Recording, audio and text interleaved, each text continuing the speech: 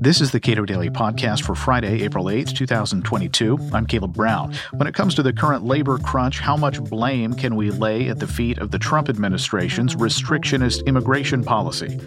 Cato's David Beer says Joe Biden is well within his authority to alleviate many of those problems and has done next to nothing to fix it. I mean, if you look at the number of job openings in the economy right now, we're over 11 million job openings, and that's basically double what the average number of job openings since the Bureau of Labor Statistics first started counting that stat in about the year 2000.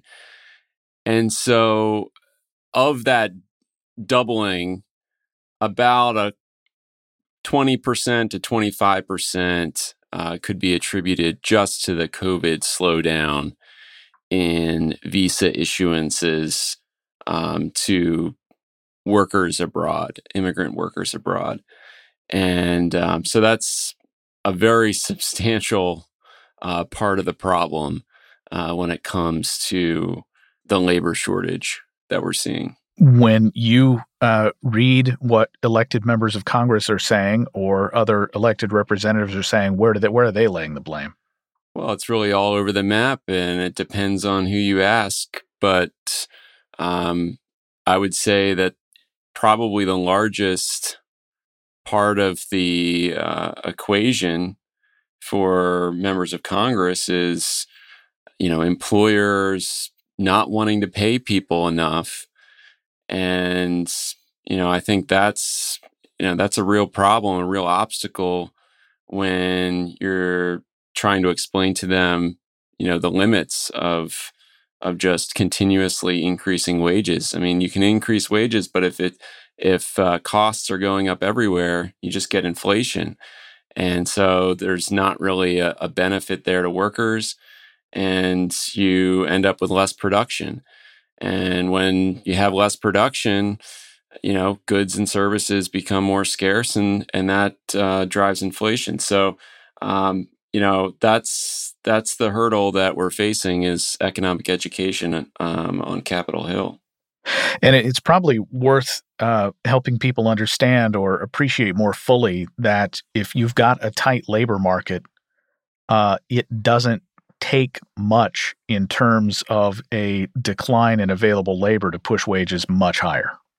Well, sure. I mean, we're already seeing, pretty dramatic increases in nominal wages, but what you can actually buy with those wages, is about the same or less. So ultimately, if you want prosperity, you should want more workers producing more things, which will increase our standard of living. And that's what it's all about, is increasing standard of living. So if we had to put a number on the immigrants we might have otherwise had from 2019 through today that we ultimately did not get, how big would that number be? It's about 2 million.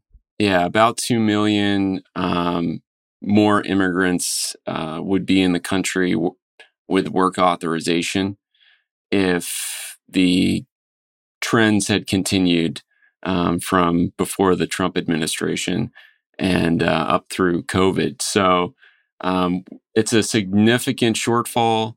Some industries are, extremely tight labor markets. If you look at, for example, one of the tightest labor markets right now is in landscaping, the landscaping industry, broadly services to buildings and dwellings. And they have about 3 job openings for every unemployed person looking for a job within that industry.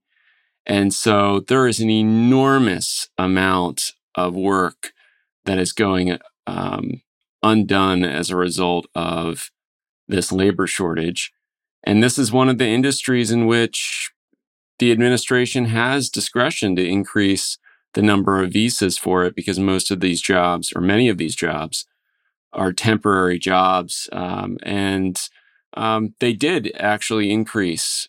We were pleasantly surprised. They did increase somewhat, but they have not used the full authority that Congress gave them to increase the number of visas for those jobs to the fullest extent. So they increased by about 35,000, and they have 64,000 that they could use.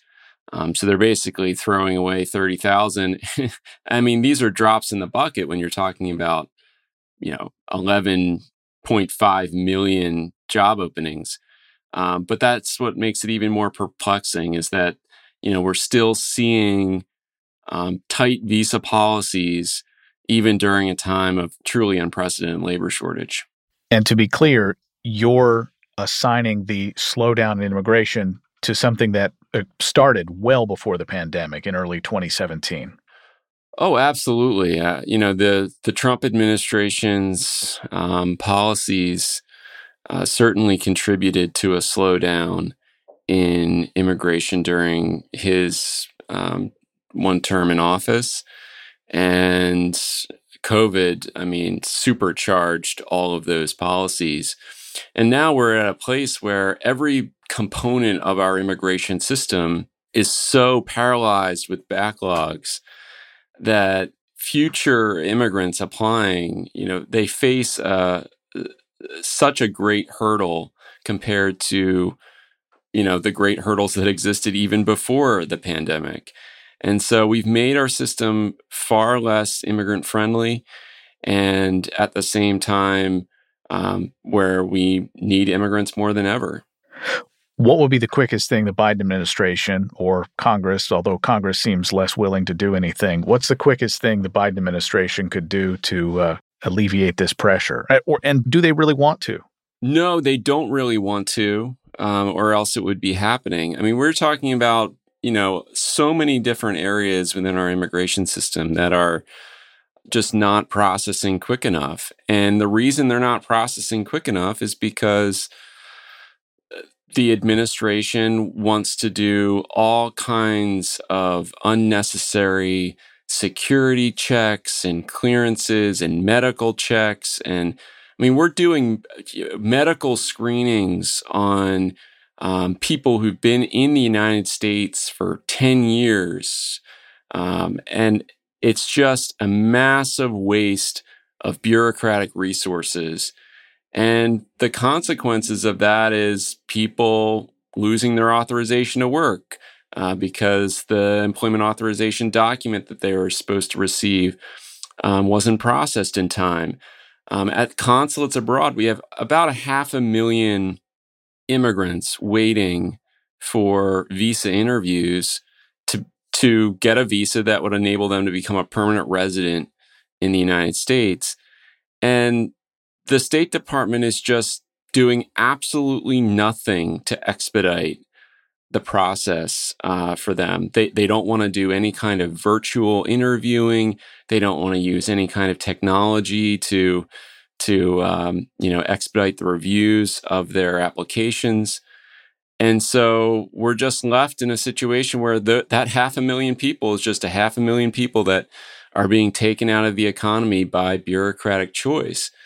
Beyond them, you got another probably 1 million to 1.5 million temporary visa holders who are trying to get temporary visas at consulates abroad. And it's the same story there. They don't want to, what they would consider abbreviate the process. And I would just say streamline or expedite unnecessary bureaucratic hurdles. And of course, the refugee flow as well. Many of these jobs that would be filled by refugees. And the refugee program is basically non-operational at this point.